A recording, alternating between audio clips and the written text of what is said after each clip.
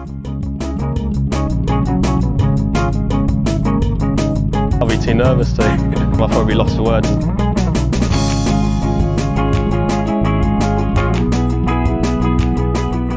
Hello and welcome to another edition of the Lost Words DFS show. I'm joined as ever by Matt Vincenzi. Matt, hello. Hey Tom, how's it going? Yeah, really good. We had another decent week last week. I think probably our best part or the best element of our show was probably the fades. I think you were pretty on the money with those, and I'll let you recap those. Yeah, so I remember, saying to fade Connors, Gooch, and Tringale just because they were overpriced and kind of just the popularity is exceeding the results. And I think going forward, like I said, beginning of the year, I think our first show that I was going to fade Gooch all year long, and it started out really well for me. And I think there's going to be a couple guys like that this week where we can kind of take a similar approach. And overall went pretty well. I cashed in most of my lineups, and it was probably the best week I've had earlier in the season. And now I'm excited to get to some real events.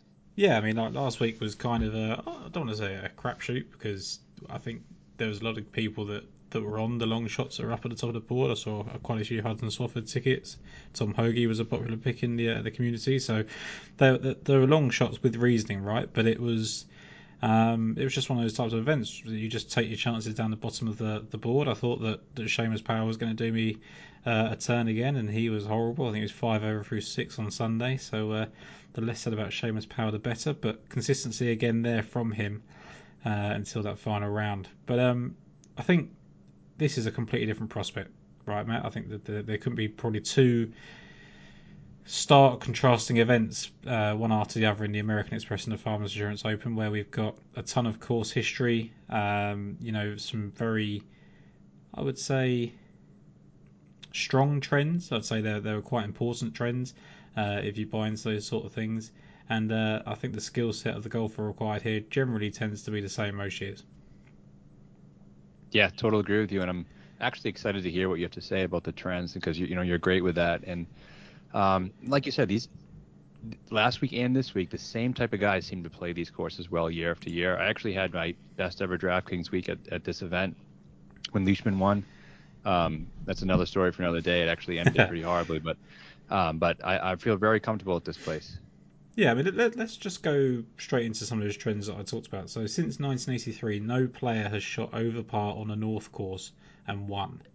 So, first of all, I think rightly the focus is on the South course. It's where we're going to have 3 rounds this week. It's the tougher of the two courses, but if you can't shoot low at the North course on the Thursday or Friday, or Wednesday or Thursday, should I say this week? Wednesday start, just to remind everybody. Um, then you're going to be in for a tough week, right? There could be someone that finishes 20th just shooting level par under par all week, but to really start getting into the upper echelons of the leaderboard, you do need to start fast on the North course. So that was one thing. Jon Rahm was the first player to win on his course debut since the inaugural staging in 1968.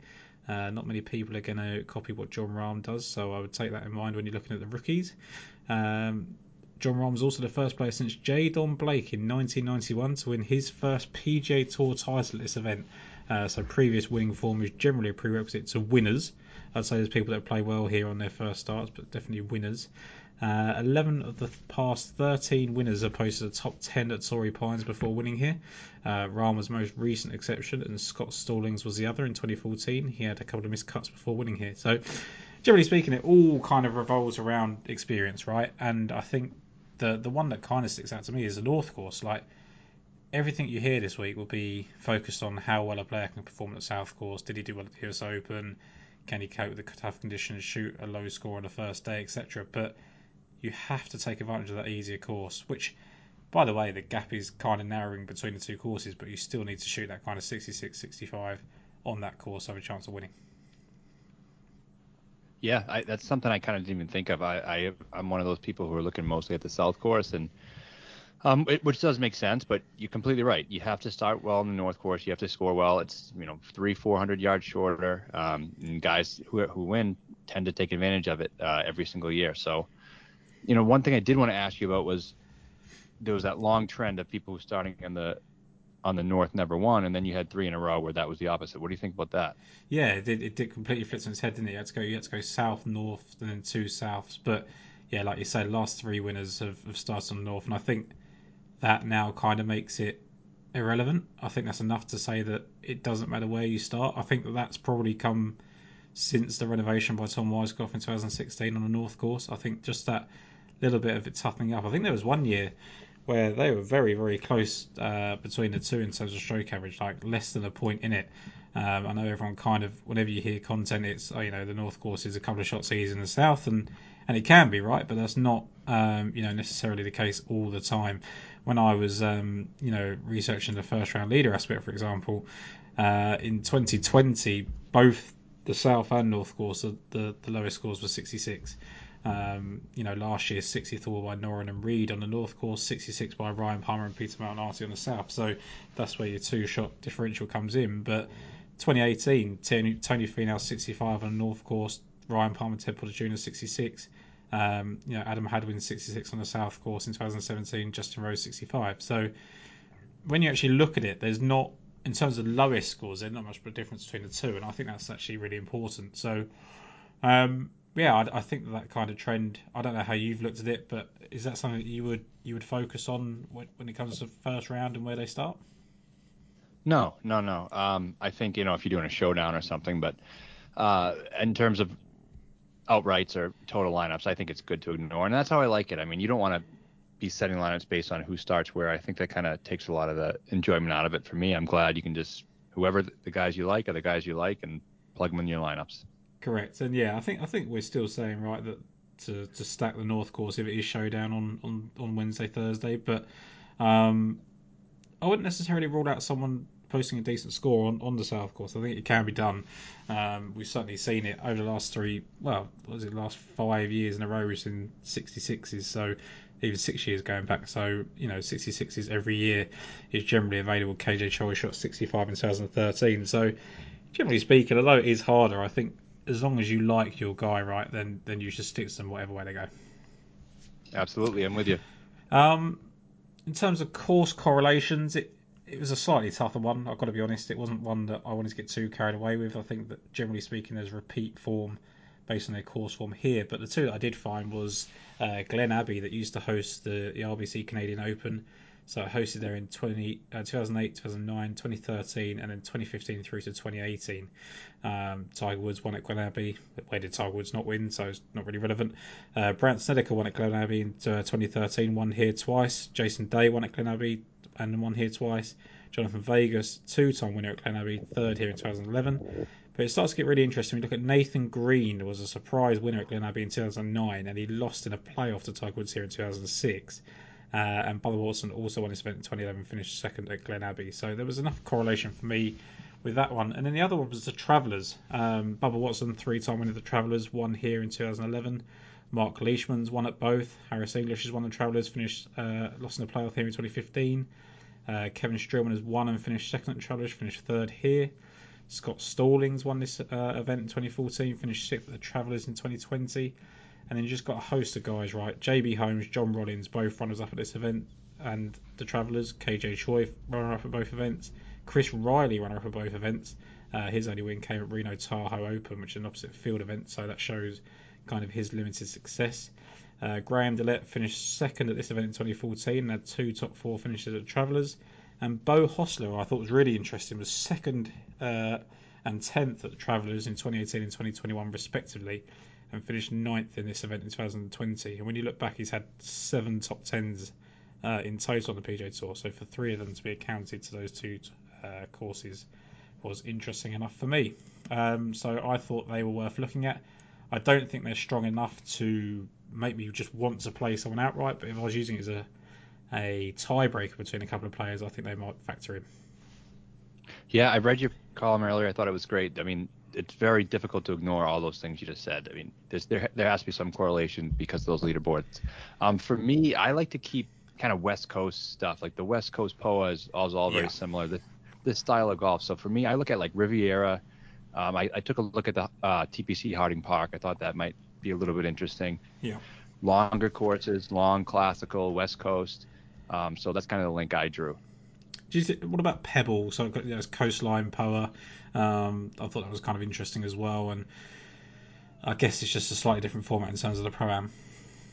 Yeah, I think that that is one, and so is Amex a little bit. I mean, if you look at guys who kind of play well in one of these spots, they tend to stay hot for that stretch because I think it's very similar. Pebble definitely similar. I think just the length of the course is a little bit different, so you get some shorter guys like Berger and Spieth have Right. dominated Pebble, and they've had a tough time at Torrey and Riviera. So um, yeah, I like keeping it with the West Coast because I just think it's a different vibe for these guys.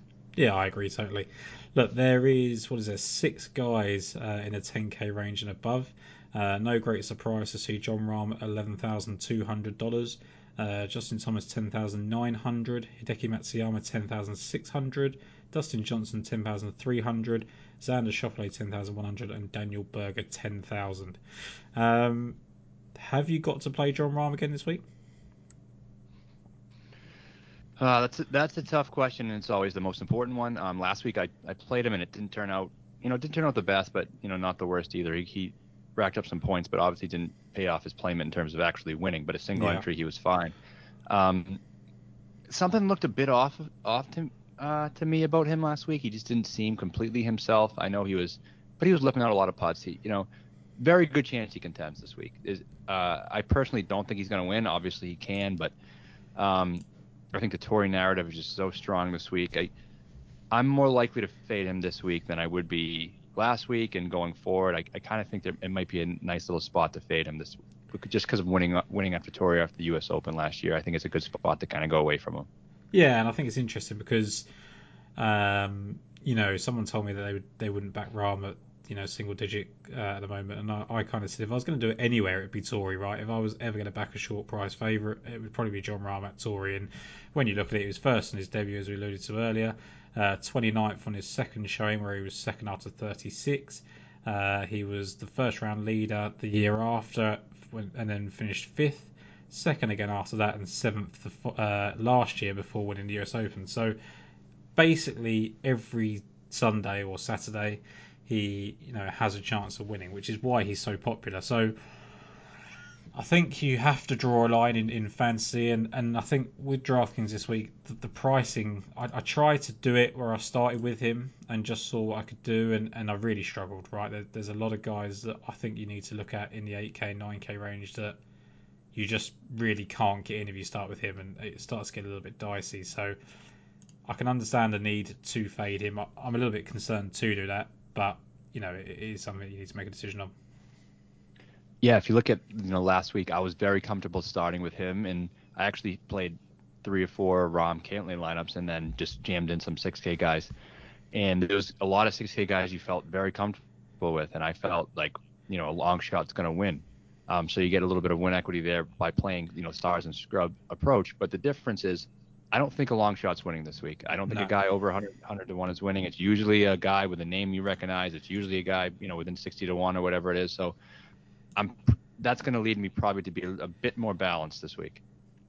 What do you do with Justin Thomas this week in the sense that he finished 10th on his debut here in 2014, missed the cut the following year, and then never returned? So he was 19th in the US Open last year, but never plays this event. I'm guessing a lot of that is to do with his kind of love-hate relationship with Poana. I just generally don't think that he. It seems really weird because it seems like the perfect test for him, right? The ball striking should come to the fore. I guess it's just maybe just a bit of a scheduling issue. Maybe just doesn't like the greens, doesn't like how the two courses play out. What now he's here? Do you think you play him on the basis of the current form he's on? No, no, no. I'm not playing Justin Thomas. The good thing you will get is probably very decreased ownership, but there were just so many other places I'd rather go this week, and I just don't. I don't love him on the West Coast. I don't think he's really ever done too much on the West Coast in these California type tracks, unless I'm missing something. Um, but yeah, I know he's in the mix at Riviera once, but I just think for JT, it's even though he finished fifth at the Century Tournament Champions, there's something still off with him, and I've been waiting and trying to see when that's going to turn. And I think it's the putter, it's the short game, it's the stuff that even before when he wasn't putting well, he was always the best around the green. I think even that has taken a little bit of a dip. And then if you look at what he struggles with, he can get a little bit loose off the tee. That's not a great recipe here. We saw Leishman do it in 2019, but he was about 30 yards right of the fairway, so he was getting matted down live from the spectators. But I don't want to take a guy who's not accurate. JT's going to be a fade for me this week. I tend to agree, right? I mean, you talk about that Riviera, he was second, wasn't he? He shot, I think it was a fine around 75 behind JB Holmes. It's a rainy day, right? Yeah, and that's just tough, right? I wonder if that plays into a lot of it. Like he's had a sort of up and down relationship with Riviera. It's probably the same with this golf course. I think he just can't seem to find a consistency there, so doesn't tend to bother, right? I love Hideki Matsuyama this week, and I think that we liked him at Sony for the same reasons I'm going to like him here. But this is a guy that's won 3 times in 9 months, including a major championship. Probably could have been 4. He lost that playoff at the St Jude Invitational, and I don't think that's been respected enough. I know his course form has been kind of patchy here, but nothing worrying, right? He's missed 2 cuts in I think it's 8 starts, and he's had a 12th, a third, and a 16th in that time as well. So whereas we saw a couple of newer starts at the Sony kind of gave us hope, like this time he's kind of all along always had decent showings. It's just been a mixed bag, and I think that the 10-6 price range is fine for me. I love the course fit. This is a place where I typically bet Hideki at. The third in 2019, 12th in 2018. Not the best since, but this is a place where I would typically think he might win. I wasn't expecting him to win when he did, because he usually plays better in, again, long classical. Look at the correlations, and he plays these, the long classical courses very well, and he usually plays strong field events pretty well. Prior to the win a couple weeks ago, most of his or all of his wins were in stronger field events. I love the course fit. I'm probably not going to be playing him. He's coming off of a win. I don't know. It's just tough for me to back him coming off of a win. But I love the spot because, one, I like the course fit. He's playing great, and he's going to be under-owned. I mean, how many times, like you said, can you get a guy who's won a major in the past year and a couple other times, and a couple of other wins? And, I'm guessing he's going to be 11, 12% ownership. Yeah, I mean, I looked into his record after winning, so I remember it being decent, and then I kind of got a really pleasant surprise. So the week after he won the WGC Bridgestone in 2017, he finished 5th at the PGA Championship, and then in 2016 he'd won the WGC Champions, and the 2 subsequent starts he won both of them. One of them was on the Japan Tour, and one was the Hero World Challenge. So pretty, mundane events, right? But that run in 2016, he went 5th, 1st, 2nd, 1st. So he can really just keep the foot down when he's in form. I think he was quoted saying it was a relief, really, to win the Masters, and that kind of sums up everything. Like, it wasn't so much excitement; it was like these Japanese athletes just get so much pressure on them to succeed, and not in a negative way. Like they're not hound, but they're just their fans are so fanatical. Their media are so overwhelming. I remember going to the Open Championship over here and just seeing so much Japanese media, and it's only increasing because we've got Takumi Kanaya and Nakajima as well in the fields in the PGA Tour now. So for me, I just think that he was just relieved. Like he said, he was relieved to win that major, and I think it's just freed him up. And you can kind of see that, like, the form once the dust settled after the Masters victory, 4th at the Olympics, which was a lot of pressure on him that week, 2nd at the WGC, 6th at the Fortinet, 1st at the Zozo in his home country, and then 1st at the Sony as well. So to me, I love everything about Hideki Matsuyama. I think anytime he's 20-1 plus at the moment, I'm betting him, which I have, and I'm starting my lineups with him as well. Wow, you might have just talked me into him. That was that's a very convincing argument, and I like what you said about the fact that he's freed up now because he's playing much better consistently, right? Because he would have spike weeks and then he wouldn't play that well, and I think you're right. He's freed up. He's much more comfortable now that he has that major and that monkey off his back, and he's playing well every single week. And I like the course for him in general. So discount ownership, you're right. He has everything going for him this week. Yeah, that's where I like to start it. What do you do with Dustin Johnson? Because I am very bullish on Dustin Johnson long term in 2022. There's going to be some good spots coming up from him in the next few weeks. I don't like him here, and I don't think that's that's a hot take, right? I think he's been he's played here enough times. I think he finished third in 2011, but otherwise it's been pretty terrible. He had one finish better than two finishes inside the top 20, but really for him it's just been absolutely poor, and two missed cuts, three finishes 43rd or worse, 19th at the US Open last year.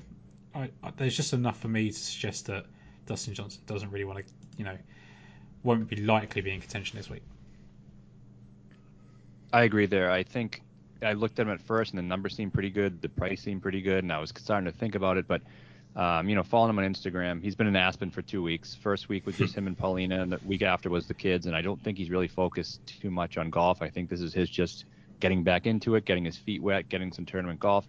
And I think, correct me if I'm wrong, but I think they have to play each event once every 5 years, and this is his 5th year.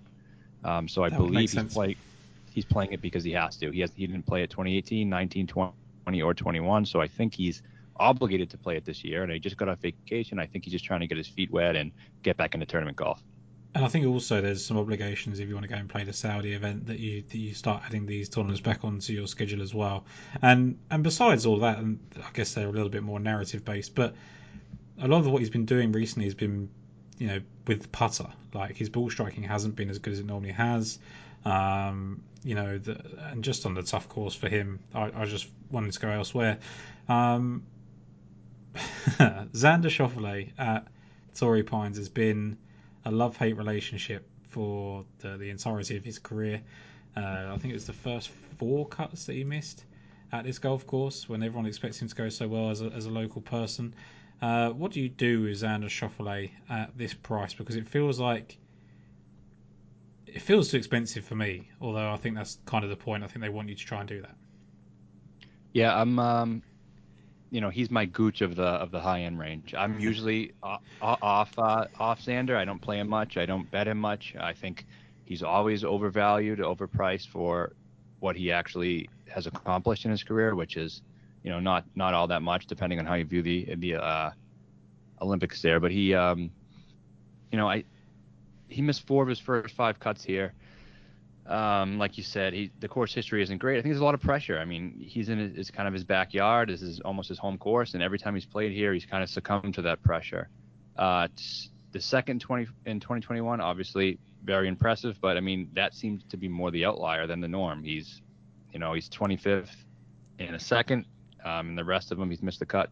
7th at the U.S. Open, but I don't think we can draw too much into that for this event because there really was very little correlation outside of Rahm. But yeah, for me, he's a fade, and I think he's going to be somewhat popular. And I think there's other guys I'd rather play, including probably the next guy we're going to talk about.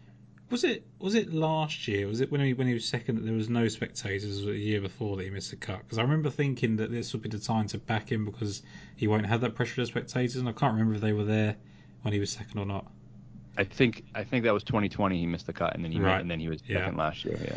So But second last year he was about 5 shots behind Reed. Remember, he kind of ran away. Never there really. I mean, and even for the first 2 days, right? He shot 70-72 and he was 40th after 2 days. So he never really felt like he was in it until the last minute. And to be honest, if Hovland had done what you would expect him to do these days, he wouldn't even have been second. So yeah, I'm happy to look elsewhere for Xander Schauffele. So Daniel Berger. There seems to be a little bit of love for Daniel Berger this week, and I get it. Like he's one of the best iron players in the world, if not the best at the moment. The only slight concern, I suppose, is the course fit and whether it suits him. Yeah, I don't like the course fit here. I mean, if you're talking Pebble, that's good, but most of his success in his career, I'm not saying every single time, but he was good at the U.S. Open, but most of the success in his career have come at short courses. The courses in Texas he plays well are short. Pebble is short. St. Jude is short. I think when he tries to keep up with these longer hitters and these longer courses, all 4 of the par 5s here are between 550 and 600 yards. You have the 450 to 500 yard par 4s. I just think it's a little bit long for him, and it's not the ideal course fit. He's missed the cut 4 of his 5 starts since 2013 here. So I don't think it's the best course fit for him. He's good at the U.S. Open, but I think it's going to be a different setup where the rough was more penal there. So his ability to keep it in play was more important. But I can see him playing well because he's very good. He's gotten better, and I have no questions about him as a player anymore. But just not this week for me. Yeah, no, I agree with a lot of that, and I think that as well that US Open, I can't exactly remember it, but I think that the fairways must have been rolling a bit better, with the summer versus January, and I just think the length is the length superiority is kind of negated there. But swinging straight into a conversation about length, Bryson DeChambeau. This is going to be the first time we've seen the new Bryson DeChambeau at this event. We saw him at the US Open last year, where he was third after 54 holes. I think he was right in contention, wasn't he? Before he blew up. I think he was only 1 or 2 behind. He was fourth after 54 holes, and then shot the final round 77 to finish 26th. Are you playing Bryson? Not only am I playing him, he's my bet to win. My first click of the week, bet him to win at 22-1. And I think he has a really good shot this week. And he was right there at the U.S. Open. He was also, I think, on the 8th hole, he stuck a shot and he was in a great spot. And he was the betting favorite going into the back 9. So he was right there. And I know before that his history wasn't the best. He obviously missed the cut in his other 2 starts there, 2017, 2018. But like you said, he was kind of a different player at that time, more of a shorter hitter. But now, I think it fits him perfectly. And then you get to this price. I think it's just a great price considering the win equity. If he's on that week, he's the best player in the field. Nobody can beat him, really. You can argue Rahm or whatever, but when he's on, he's very difficult to beat. West Coast, I've always thought at some point in his career he would master the West Coast. He's a California kid. He putts extremely well on POA. 4 of his wins are on POA. And I just think even though he doesn't have the Tour success, he has some good finishes. We talked about Riviera. He was 5th in 2020, 15th in 2019. He was 4th at that PGA Championship at TPC Harding Park. And then he was involved in last year at the U.S. Open. So, and I think his ability to putt on the West Coast is better than it has been recently. And hopefully last week was an anomaly with how he hit it off the tee and he figures it out this week. But I think 20 plus is auto bet territory for Bryson and auto plug and play. Yeah, so for me, I agree with a lot of that. If it wasn't for the fact that I was so keen on Hideki Matsuyama, I'd have just started my car with Bryson because I just think that everyone, especially at Torrey Pines, where the narrative is you have to have great course experience or course form, the 2 missed cuts are going to put people off, and people will discount the US Open, as we have sort of alluded to doing. So everyone will go, he missed 2 cuts here back in 2017, 2018, hasn't played it, so doesn't like it. I think it might be the same with DJ, that he has to play it because he's playing it because he has to. I also think he wants to see what he can do here now that he's in the shape that he's in, right? I think he's ready to unleash off the tee. It's going to be a boom or bust, right, with Bryson. I think that he could very easily just miss the cut after a couple of disappointing days, but he's also the guy that you could expect to torch the North Course with a 63, 64 and give himself a chance to go level par around South Course and be in good position. Yeah, totally. And I think if you look at the other guys, kind of 9,900 and above, and I know I'm cheating there by starting at 9,900, but I think he will probably be the lowest owned besides DJ, if I had to guess. Yeah, I would agree. I think that Daniel Berger is going to take some ownership because people just think he's going to reverse his fortunes with the ball striking. Jon Rahm is going to take a serious amount of that, and Xander will too. I think Xander's in that kind of trap price where, because it's 10,000, they want you to sort of play out to do it. Because he's the lower end of that, people are thinking, they've got an $800 discount on Justin Thomas. I'll take it. Like a $500 discount on Hideki, I'll take it. And to me, I find that easy to avoid. Cupid may work hard in February, but our friends at Manscaped are working harder than ever to ensure that your Valentine's Day is one to remember. Don't turn this day of romance into Independence Day this year and get in control with their Performance Package 4.0, which includes a signature lawnmower. This February, join 4 million men worldwide who trust Manscaped with our exclusive offer of 20% off and free worldwide shipping with the code LFW20. That is LFW20 on the Lost for Words podcast. Contrary to popular belief, love is not blind when you can't see past the love jungle. Folks, we know how important it is to have clean, fresh golf balls, but it is also your balls that we must prioritise on Valentine's Day, and the Performance Package 4.0 will leave you with more dating app notifications than Cupid has arrows. This lovely bundle comes equipped with the best tools needed when freshening up for a night on the town and a date night with your young lady. So once again, that is code LFW20 for 20% off and free worldwide shipping on manscaped.com. Fellas, look after your balls both on and off the golf course in February. Going into the 9K range, and we'll kind of get through these a little bit quicker than we have done, but I have two guys that I really like in this range, maybe three, and then the rest I'm just going to ignore. So I'm interested to hear your thoughts on the 9K range. For me, it's going to be Bryson. I know Zalatoris I really liked coming into the week, but his popularity is going to get me off of him. I thought this was going to be a great spot for him, and I was almost saying I'm not the biggest Willie Z guy either, but for the past few months I'm saying there's a couple spots I like him at. This is going to be one of them, but it's the perfect storm of popularity here that I'm going to have to avoid, unfortunately. Yeah, I think with him, I put him as an outright, and I put him before the odds came out, and he opened with a 40 and very quickly just got bet down to 35, 30 to 1, which once it starts getting lower, I'm not too interested. But like you say, just a perfect storm. He's shown the current form last week at the Amex, showed the course form of the 7th here last year, and his game is tailored to this, right? So I think it's a good play. It's just that you're probably going to have to find an ownership pivot here. What do we expect to happen with Scotty Scheffler in this range? Like, it feels like a bit of a weird price for him in this field, but I actually quite like his chances of reversing his fortunes here. I think he's going to be pretty low owned, to be honest.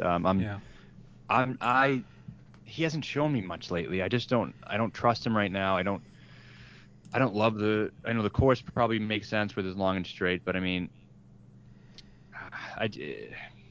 I haven't seen it from him. He's lost a little bit off the tee, been pretty neutral off the tee, since the season began, and I don't think the price justifies his play, but I think you're right. You'll probably get an ownership discount on him. I think he's might go under the radar because he's kind of burned some people the last few weeks. That's what I'm kind of hoping for, right? Because in the two starts in this event, he's missed the cut both times. But when you look at 2021, he opened up with a 65 on the North course and just happened to have an absolutely horrendous day with a 79 at the South course. So we know he can go deep on the North course, which is a prerequisite to winning here.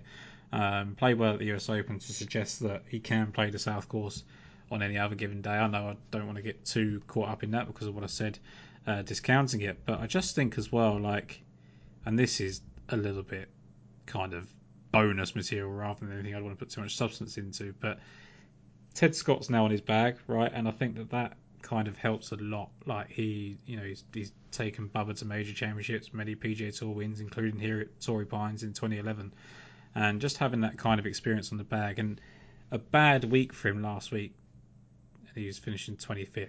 Like, I know that a 25th is not going to pay off his ownership, but I generally do think that he can just up it from what he did last week and just suddenly play well. I think that, like Finau, I think that both of them are coming back to a course where their general good tee play and prowess actually comes to the fore, whereas I think it's been negated in recent starts because everyone's just gone point and shoot. So I think the tougher it gets, the better his chances get. A bit like Hideki, I suppose, in what you said about him earlier. I think it just suits him. So I fully expect him to make good on his missed cuts here. It's just whether the upside's there for the 9.5k price tag. Yeah, it makes plenty of sense, and a lot of the things you said are the reason why I'm gonna just play Finau instead. He's gonna be very popular, possibly probably the top 3 or 4 in ownership on the slate. So I get that, but we're talking about how important course history is here, and he just is great in the West Coast swing. This is when he dominates. I was talking earlier about when he gets to Florida, you kind of just ignore him and give him a break for a couple months, but this is his time of year. This is his jam. He's gonna contend. He's gonna get. I think he's, as close as it gets to a top 10. This place is, last 5 times he's played it. 4th, 6th, 13th, 6th, 2nd.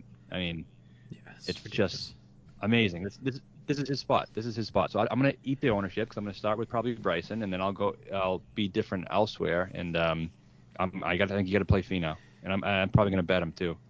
Yeah, I mean, look on my on the Tourtips website that I use, his adjusted score, his actual score is 70.63 over all the visits here, but his adjusted score is 68.38, which takes in the kind of strength of field and everything like that. So he's just sat behind John Rahm there. Patrick Reed's in third. Yeah, I love him. I think he's great. I think that you do just have to take ownership at some point and just run with it. Like, it is what it is. Like, it's a perfect spot for him. I think that maybe the 40th place finish last week might just keep other people off, but I guess that might just be wishful thinking, given the course history. I just wonder if maybe that and the tied 19th at the tournament championship, which were pretty middling finishes, just maybe keep people off a bit. And you get Will Zalatoris at $100 more, who's going to be Yeah. very, very popular. And Leishman $100 more. Yeah. Like, and I think people, you mentioned fading Taylor Gooch. I think Taylor Gooch is getting into a price where people are going to be looking at him. So all of a sudden, I think people might galaxy brain it a bit and go, I'll pay up for Zalatoris, or I'll, pay down for Leash or Gooch, and I can avoid him altogether. And all of a sudden, only takes a few people to do that before the ownership doesn't matter too much. So yeah, it'd be interesting to see where Finau goes. A word on Taylor Gooch, then, as we just mentioned him. He was third here back in... I'm trying to think what the year was now. I remember it happening. I don't remember what year it was. 2019. I think he was fifth after 54 holes, so he was right in contention over the weekend. Are you still full fade on Taylor Gooch, or is the price coming down to somewhere that you would go to? No, what is it, 8,900? 8,900 in this field isn't down enough for me. No. I would still rather just pay for Finau or whoever else. Some guys below him I really like at less of an ownership in the 8K range. I think this is just still part of the fade Gooch story for me. Cool. Max Homa is going to be popular, I believe. Good course history here. California guy as well. Is that someone that you'd be looking at? Yeah, I mean, I bet him last year when he won, and I said, West Coast, just play him. Just close your eyes and play him. Don't ask questions.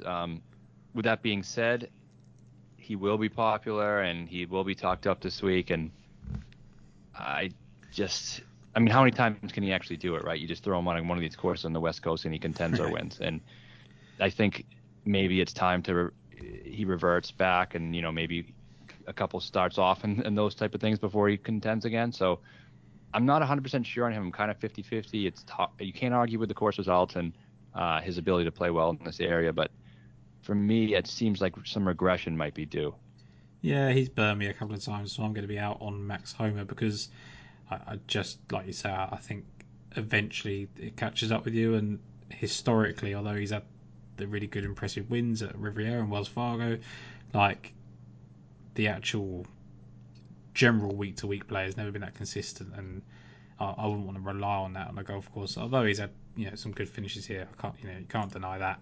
I do not want to just try and rely on them happening again. So I was interested in Biz Wiedenhout, but the thing that bothers me is I think he could be really solid at the South Course, and I think he could be the guy that over the Friday and Saturday just really shot some really steady scores around the South Course and just worked his way up leaderboard that way. But I don't trust him to go deep enough at the North Course, and that is what kind of puts me off him a little bit this week. Yeah, I could see myself playing him. I think he's definitely a solid play, and I always like this course fit for him. I've compared him to kind of Justin Rose type game in the past, who obviously has good history here. Yeah. And he looks like he's coming in again very early, but it looks like he's gonna be very low owned because everyone likes McNeely right next to him and Homa right above him. I'm probably gonna have a little bit of exposure to Seabass. I think at that price, if he comes in 10th place, that would be nice, or 8th or 9th. I think that's perfectly fine. Yeah, I think it's one of those ones where if he can just shoot a 66 around the North, like, you're so excited about his week. Like, that would be the real true test for me. If he gets out there on Wednesday, gets an early tee time, because I think if you look at the tee times will be so pivotal. Like, looking at the first round leader market when that eventually comes out, like, so many people, especially at the South Course, just start early, And I think you just need to get out there, get the good greens, especially on power that can go a bit funky in the afternoon. So if he can get an early tee time, get out on the north, shoot a 66, even a 67, and just kind of get those rounds where it looks like everyone else is really struggling in the south, and he can go out and cruise, and that would be interesting. Because as much as I don't trust him to go through shoot low scores, he has done it in the past, and he shot a 66 to open last week as well. I can't remember if that was under Kinter or not, but I assume it was. So yeah, I would be tempted by him, but the obvious one for me, you mentioned Mav McNeely, but I would just go to Ryan Palmer, and I know the ownership is probably going to be higher than we want it to be, but 2 seconds, a 13th, a 21st in his 4 starts in this event. He missed a cut in the US Open, but it's a completely different test. He's just rock solid here. I mean, he missed a cut back in 2010, but I'm not too concerned about that. Yeah, the only problem for me with Palmer in both his betting odds and his DraftKings prices, it's his course history is very much baked into the price. Of course, yeah. If you look kind of what he's been doing recently, he was pretty good last week, but before that, I mean, you saw him in the high 6s, low 7s in these types of fields, and now all of a sudden he goes to a place where he's, been very. Sorry, I didn't mean last week he was good at Sony, but a place where he has all the course history, and you're paying a serious premium for him. Does that mean he's not going to play well? No, of course not. He could still play well, but I'm probably going to be off because I think I'm being taxed too much on the course history and not enough on what he's actually been doing on the golf course lately. Is that price enough to keep the ownership down though and actually make it a more sharper play than you would? Because he's gone 27th, 26th, 12th his last 3 starts, which suggests to me that he's really in quite decent form, if nothing else, and you'd expect him to play well where he has in the past. Yeah, I think early indications are no. He's probably going to be pretty popular. Yeah. But yeah, he's safe. He's definitely a high floor play, I think. So that makes a lot of sense, especially depending on how you construct. If you take some risk elsewhere and you want a guy you know is going to finish top 20, I think it's a great spot. But a guy we kind of glossed over here that I'm going to be playing in the 8K range is Matthew Wolff. The reason we glossed over him is because I was just putting a lineup together and he came out obviously of the price range I was scrolling through. I'll let you start with Matthew Wolff and I'll add to it. So I bet him outright as well. I got a 66 to 1, which I thought was fantastic. Yeah. Is he going to blow up potentially? Last week but I like the fact that he burned a lot of people last week. He was very popular and more expensive last week, and they didn't price him down all that much. They kept him at 8,500 in this field, which I think, is a little too pricey for people. And early returns show that it is too pricey, and they're going to go away from him. A lot of people played him last week. He's one of the most popular guys on the board, and but it turns out he's a guy who doesn't necessarily need form, right? He, recently we saw the U.S. Open. It was his first start in 4 months, and he was I think he was a 36-hole leader. He was involved very early. His win in 2019, missed the cut at the Rocket Mortgage Classic, went on to win the following week at the 3M. 2020, missed the cut at the Travelers, and then he finishes second to Bryson at the Rocket Mortgage. So I think the win equity you get, the ability to bounce back, the fact that not many people are going to be on him, the fact maybe you can pair him up with Bryson for a little leaderboard correlation that we've seen with those two guys, I'm going to be going to him. Yep, for all those reasons, and the fact that, like you say, he just doesn't need to be in good form, right? And I know that sounds ridiculous, but I kind of allude to the fact that he was really in contention for that US Open, and he hadn't played since the Masters before that. Since getting disqualified at the Masters, had his break due to the mental health issues off the course. A healthy, happy Matthew Wolff can win anywhere, but the golf courses do matter. And he was 21st here on debut in 2020. I'm trying to remember the splits of how he shot, but I think he shot 66 on the North course the day after shooting a 76 on the South course. Obviously then since played the US Open, played very, very well. And, like you say, it's exactly the same skill set as how you think Bryson's going to do it. And if you think Bryson can do it, Matthew Wolff can do it as well. So I do think that's a smart way to play it. I'd love to find a way to try and get Hideki, Bryson, and Wolf in there, but that is just asking for too much. You suddenly start to get, you have to go really skinny. You have 7k left after that, and as we're going to find out as we go down the board, that is a little bit of a risky play. But yeah, absolutely love Matthew Wolf. I've bet him outright as well. The 7k range now, we'll go with just players that we do like rather than ticking off people now. I really like, well, I say really like, I like Mackenzie Hughes. And the reason I like Mackenzie Hughes is I don't think people are going to want to play him because I think people are going to think it's too long for him. And it probably is for him to actually win. But I think he can give us a solid return on his price. He was 29th here 3 starts ago on this course, 54th on his debut. And he's just playing really good golf. And he was 15th in that US Open. I know, as we've said, that was a slightly different event. It was probably a bit more baked out on the fairways. That lends itself to the shorter guys being able to contend. But this is a guy who's had top 4 finishes last 3 starts, and a 29th for the Houston Open in between that as well. So I just thought Mackenzie Hughes was an interesting play, thinking along the lines that no one else is going to be on him. Yeah, I mean, that makes sense because I'm not going to be on him, so I'm sure a lot of people are thinking like me. Then it's definitely will be contrarian. He's a great putter, but POA historically has been his worst surface. Yeah. I think of him, mostly in the bent Bermuda, and he missed the cut here last year, right? Yeah, it's not going to be somewhere I'm going, and because not much is pointing to him. And like you said, sometimes when that's the case, and that's the best time to play somebody, and you just hold your nose and click the button. But for me, there's some other guys around that I'd rather go to. It just felt like the current form, and the US Open gave a little bit of credit. It's just the fact that he performs when you don't expect him to perform, and you always hear some kind of joke of strokes game magic beans, right? And I just think if you look at kind of like the Patrick Reed, Brandt Snedeker mold, like he is that.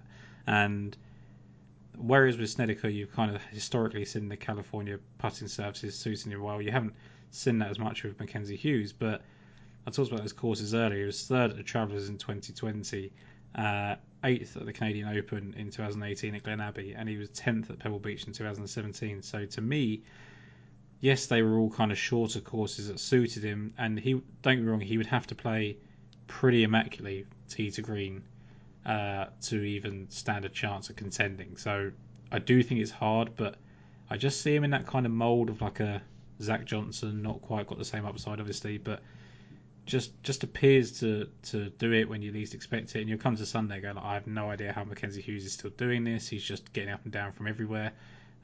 So it is more just a contrarian long shot because there's a guy at 7,700 in Lanto Griffin that I imagine is going to be very popular. Yeah, I think he is, and there are some guys around him. I like the 7K range. There are 4 guys in this range that I'm going to be playing. Yeah. And one of them starting with probably Justin Rose. I know. I've been tipping him a lot and picking him a lot, and it gets old, and now I'm getting the eye rolls. Oh, Rose again. But nothing he's done has turned me away from him. It's just he's been all right. And the guy you bet is not going to win every week. And last week I thought he was pretty good. I thought his irons were good. He was in a good spot. He had a tough day when the wind picked up on Saturday. So, but other than that, I thought he was fine. And he has great course history. Obviously, he has won here. But I don't think 33rd last week is anything that's going to turn me off him at 7,900. I'm probably going to go right back to him. Oh, it was the second round, sorry, it was 73, wasn't it, for him? Yeah.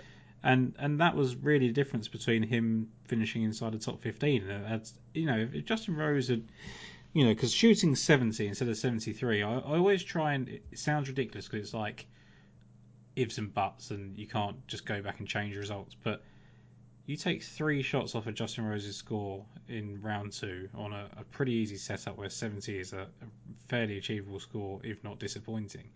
And that puts him into 14th place. And, Brandt Snedeker finished 14th last week, and people are probably clamouring to play him, and possibly not Justin Rose. And like you said, he just hasn't done. I think we both liked him last week at the Amex just for this reason that he is historically very good on this golf course. He's won here in the past. It was a bit of a funky year when he won. Like, it was really low scoring. I think it was 21 under, which has only ever been beaten by Tiger at 22 under. But the 2 years prior to that, he was 8th and 4th as well. And he's had a kind of love-hate relationship with this track, whereas that might keep people off, as does the fact that people think he possibly is done. Yeah, people do think that he's done for sure, because I'm getting comments all the time whenever I'm picking him. But he and it's crazy, but I feel like I trust him to shoot 68 at Torrey Pines as much as I do at PJ West, which is crazy. But for him, he's kind of an enigma in that way. Yeah, And I like the score. I know he scored low when he won, but I like the low to mid teens for him. Yeah, who else do you like in this range especially? I thought he was gonna be popular. As of now, it doesn't look that bad. But Molinari, I mean, I don't know how you can go away from him considering what he did last year during the swing and what he's started with this year in the swing. I mean, since that back nine in Augusta when Tiger stole his soul for millions to see, right? He has 4 top tens on the PGA Tour. All 4 of them are in California, plus the 13th at the U.S. Open last year at Torrey Pines. So that stretch last year, Amex, starting at Amex, ending at Genesis, he had 3 top tens. It was 8th, 10th, 8th. And then last week finished 6th. So there's no reason to think the same trajectory isn't happening. And it wasn't really smoke and mirrors last week. He gained 4.7 strokes from tee to green in only 2 measured rounds at the stadium course.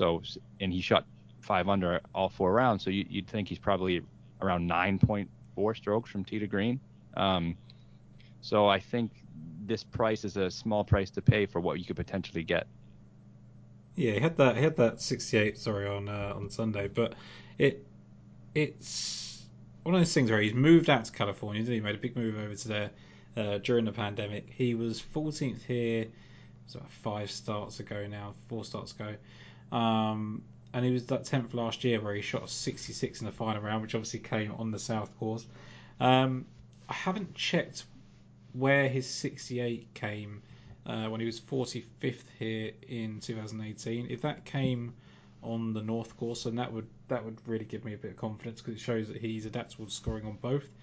Because otherwise I'd kind of pigeonhole him into that kind of he can score on the South and look good, but not go deep enough on the North. So there is a slight concern with that, but otherwise I do really like him. There's a guy here that, I mean, Luke List I think is going to be popular. I don't think we need to go over too much. His tee to green game's brilliant. Luke List is what Luke List is. I think his power putting is actually above his normal baseline. Open and closed with 66s last year, and generally can score well here. So unless you've got anything to add on Luke List, I think we can move on. Yep. Keith Mitchell has horrible course history here. But every time I look at the stats, like just from tee to green, just hitting the ball, current form, I just thought he was an interesting play. He should play well here, like drives the ball like long, and he can get hot with a putter. It's just whether he can do it on the power surfaces and the bent grass on the North. I only play him in Bermuda. Hard and fast rule of life. Is he going to have a couple of good events on other services? Yeah, probably. But more often than not, you're gonna be better off by not playing him. And I'll wait till Florida to play him in a place where he's comfortable. There's just been so little of his track record on these types of courses, so I'll probably be fading him. Yeah, and that's the thing as well, is that it actually helps us in terms of betting, because so he was 90 to 1 at the Sony when I really liked him, and he paid well for us there, and he was top 5. And then he comes to this event in great form, probably going to burn a few people that are going to bet him outright because of the current form, and then he's going to go back out to a price that's backable again in Florida, where he should ultimately improve. And I think there's enough history there, like you say, to go there. So I did eventually jump off of him, but he was someone that did pique my interest, as if you really wanted to go against the grain, he was probably one of them. I don't know what to do with Aaron Wise, Matt. I have no idea what to do. He's going to be very popular. Yeah. Because everyone's been just waiting to bet him and waiting to play him. They're waiting for him. He's pretty bad on POA. Bad here as well. And bad here. Yeah, that's a no from me. I mean, people get kind of infatuated with him because of his skill set, and he's definitely been improving. But I just see him on these kind of coastal courses, and I'm not going to play Aaron Wise in the California swing. It just doesn't make sense to me. there's just too many guys around here as well, like Tom Hoagie, Jason Day, Alex Noren, Jonathan Vegas, 7400. There's so many guys that I think are just gonna give you different things that you can do. Who are the other guys that you liked in 7K? I'm going to play Jason Day. Yep. A little bit risky, obviously, but I liked what I saw from him most of the time last week. He was featured on the ESPN Plus coverage a lot. I thought he was really good. Obviously loves this course. I mean, you don't get much better course history than you have with Jason Day. Ninth, second, first, miscut, first, fifth. 2 wins, 5 top 10s in his past 8 starts here, whatever it is. So if there's a place he's going to find a little bit of resurgence, it should be here. And I think this price you're paying, again, it's almost like the Molinari thing, to where if he spikes, you're going to get a top 10 on a guy who is in the mid 7s. And call me crazy, I wouldn't be shocked if he could win this event. Yeah, I have no idea. Like, I think it's exactly the same as Justin Rose, right? Yep. Former world number ones, major champions, similar amount of wins. I'd have to check that, but it feels like they've got a similar amount of PGA Tour victories. Maybe Jason Day nudged ahead in the end. But just similar skill sets, both long and straight drivers at the ball at their peak, both flashy with a putter. But like you say, both winners here, which is, that's how I'm just going to check this win record. So Justin Rose had 10 wins on the PGA Tour. Off the top of your head, do you know how many wins Jason Day has? A little trivia 12. question. 12. 12 PGA Tour wins, correct. So yeah, they're fairly similar profiles, I think. I think anything you apply to Justin Rose, you've got to apply to Jason Day, right? I believe that both of them can come back and have a resurgence. I've seen Adam Scott go to the depths of his game, of his putter, and then come back. I've seen lesser people like Matt Kuchar come back and have a resurgence recently, as we've spoken about. So I think Jason Day is fine. I do think it's risky. Like there's definitely risk attached with both him and Justin Rose. But if you're going to play them, it would be on Torrey Pines for sure. Matt, what's your take on Wyndham Clark? He has the skill set for me. I was just going to say, skill set is perfect. I mean, you want guys who drive it well and have a good short game, and that's pretty much who he is. I don't know if you heard this on the broadcast. They were talking about how he kind of worked on what he does well instead of trying to fix up the iron play or whatever it may be. They're saying, okay, you drive it well, you putt it well. Let's focus on these 2 things. I think he'll probably be lower owned because he's in that 7,200 range instead of the high 6s. POA is his best putting surface. I like Wyndham Clark. I think he's a guy that I could see taking advantage of the South course, right? Like on when everyone else is finding it tough. I can't remember exactly where his lowest rounds come, but 69, 67 to start when 35th on his debut, and he was 11th after 54 holes. Had a bad final day, which is understandable. Then he opened with a 69 the following year, but 79 backed it up, and then opened with a 67 the year after. So generally speaking, he can just score those low rounds that you need to see, and I will get rid of the US Open sample and go 35th, 32nd miscut in his 3 starts here. And I believe he played pretty well last week. Let me just double check that as well. But I'm pretty sure I had him. Was it last week that he played the American Express? Yeah, he was 13th. Yeah, so he was fine. And for me, like, you're getting a guy at 7,200. I think now when you get down to this range, man, I don't know if you agree. I'm just looking for the skill set guys. I'm not looking for current form. I'm not looking for necessarily really strong course form. I just want to see people that have flashed, people that have had decent low rounds on the North course or tough rounds on the South course, and people that I just believe that on their day they can string together the results due to their skill set. Yeah, I think that's the way you have to do it. You kind of make a narrative in your head of how the thing's going to play out and pick guys who fit that. And, we talked about like the Bryson Wolf correlation, right? Wyndham Clark kind of fits that as well. I completely agree with you. And then, like we talked about, it's going to be tough to dip into that 6K range. So that low 7s, might be the spot where you have to stop. Was there any other guys that you liked you want to talk about in the 7K range? No, Snedeker, like we talked about, would probably be popular. Yeah. I'm probably going to play him despite that. I don't think he's going to be as popular as some people may think because that 7,400 isn't incredibly cheap for him. And then you got guys like Patrick Rogers at 7,100, who I think is going to be extremely popular. So I'll probably go back to Sneds.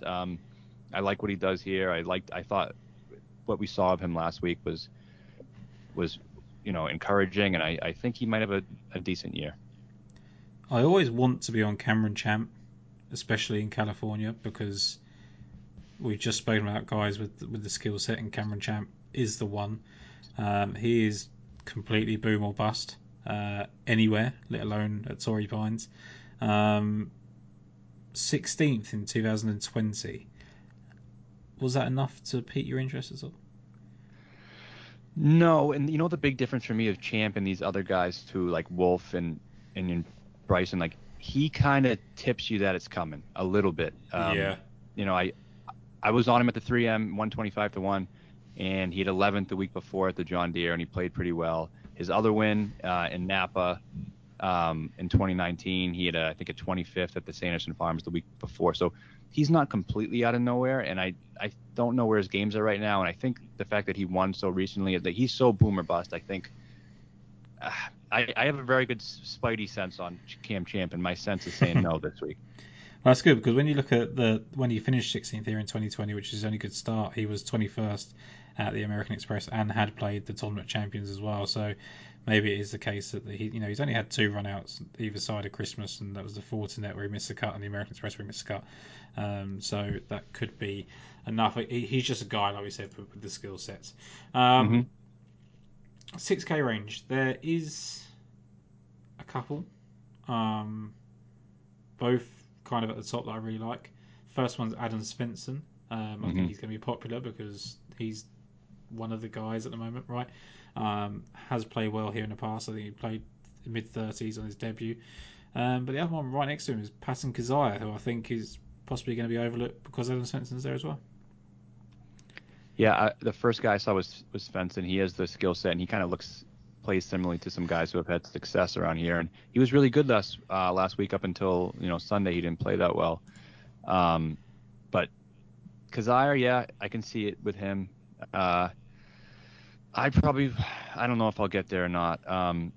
But I'm definitely probably going to play a little bit of Svensson if I have to. And then the Kazire thing, for me, I never thought of him as a West Coast guy, but he played very well last week. And he's looking like he's going to come in at pretty low owned, despite playing excellent last week. He gained over 6 strokes on approach in 2 rounds. So it seems like a good play to me. He was 8th on his debut here, which is impressive anywhere, but 8th on your debut at Torrey Pines as a player of Kizire's, I don't want to say ability, but profile is even more impressive. So let me just see the weeks there. He had a 67 opening round and it got progressively worse, like 73, 71, and a 76 on the final day. But considering he moved up with that 76 to finish 8th, was that the Snedeker year? Just trying to think of it. Yeah, that was the Snedeker year, so that would have been the really tough weather. So maybe that had a factor in it. But yeah, I think just you mentioned just the way he's striking the ball, like it's absolutely on point. Like, and that's all I need to see about a guy in the 6K range. Like, if someone's doing well, he's played well here in the past, struck the ball well nicely last week, then yeah, Kazire was good enough for me. Yeah.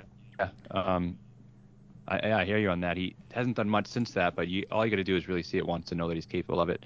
And then if it plays tough, who knows what it's going to be this week. But yeah, that makes some sense. A guy that I was kind of looking at, Adam Long, he has some history in the area here. He hasn't been playing well. He missed the cut last week. He's missed 2 straight cuts, but he's a guy who if he hits a ceiling, he can kind of get himself involved. I know, but again, hasn't been playing well.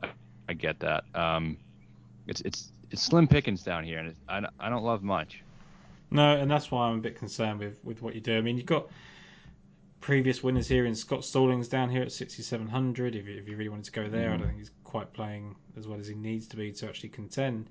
Brandon Hagee is 6,100, and I'm pretty sure He had the best South Course score in 2019. Went out at 9 a.m. As I mentioned, that was the first tee time. So I truly believe that anyone that goes out really early. I'm not saying whoever gets the 8 o'clock tee time is going to play well, but he's played here 5 times and made the cut 3 times. So for me, that was kind of enough to suggest that 6100 was interesting, to say the least. He's never looked like winning. He's never really going to contend in this event, which is why he's 6100. But if I really had to get down there, if I really wanted to take some of the guys, then I'd actually trust him at 6100 than I would most of the people between 61 and say 65. Yeah, he burned me bad last week. I had a really great lineup and he kind of torpedoed it, and like you said, he started well, but really no great finishes. You know, a guy who I went to last week who didn't burn me, who I probably going to go back to again, is JT Poston. I talked to him about it on the show last week, and I thought he played pretty well. Last year he finished 18th here, and so he can definitely play well. He was 25th last week.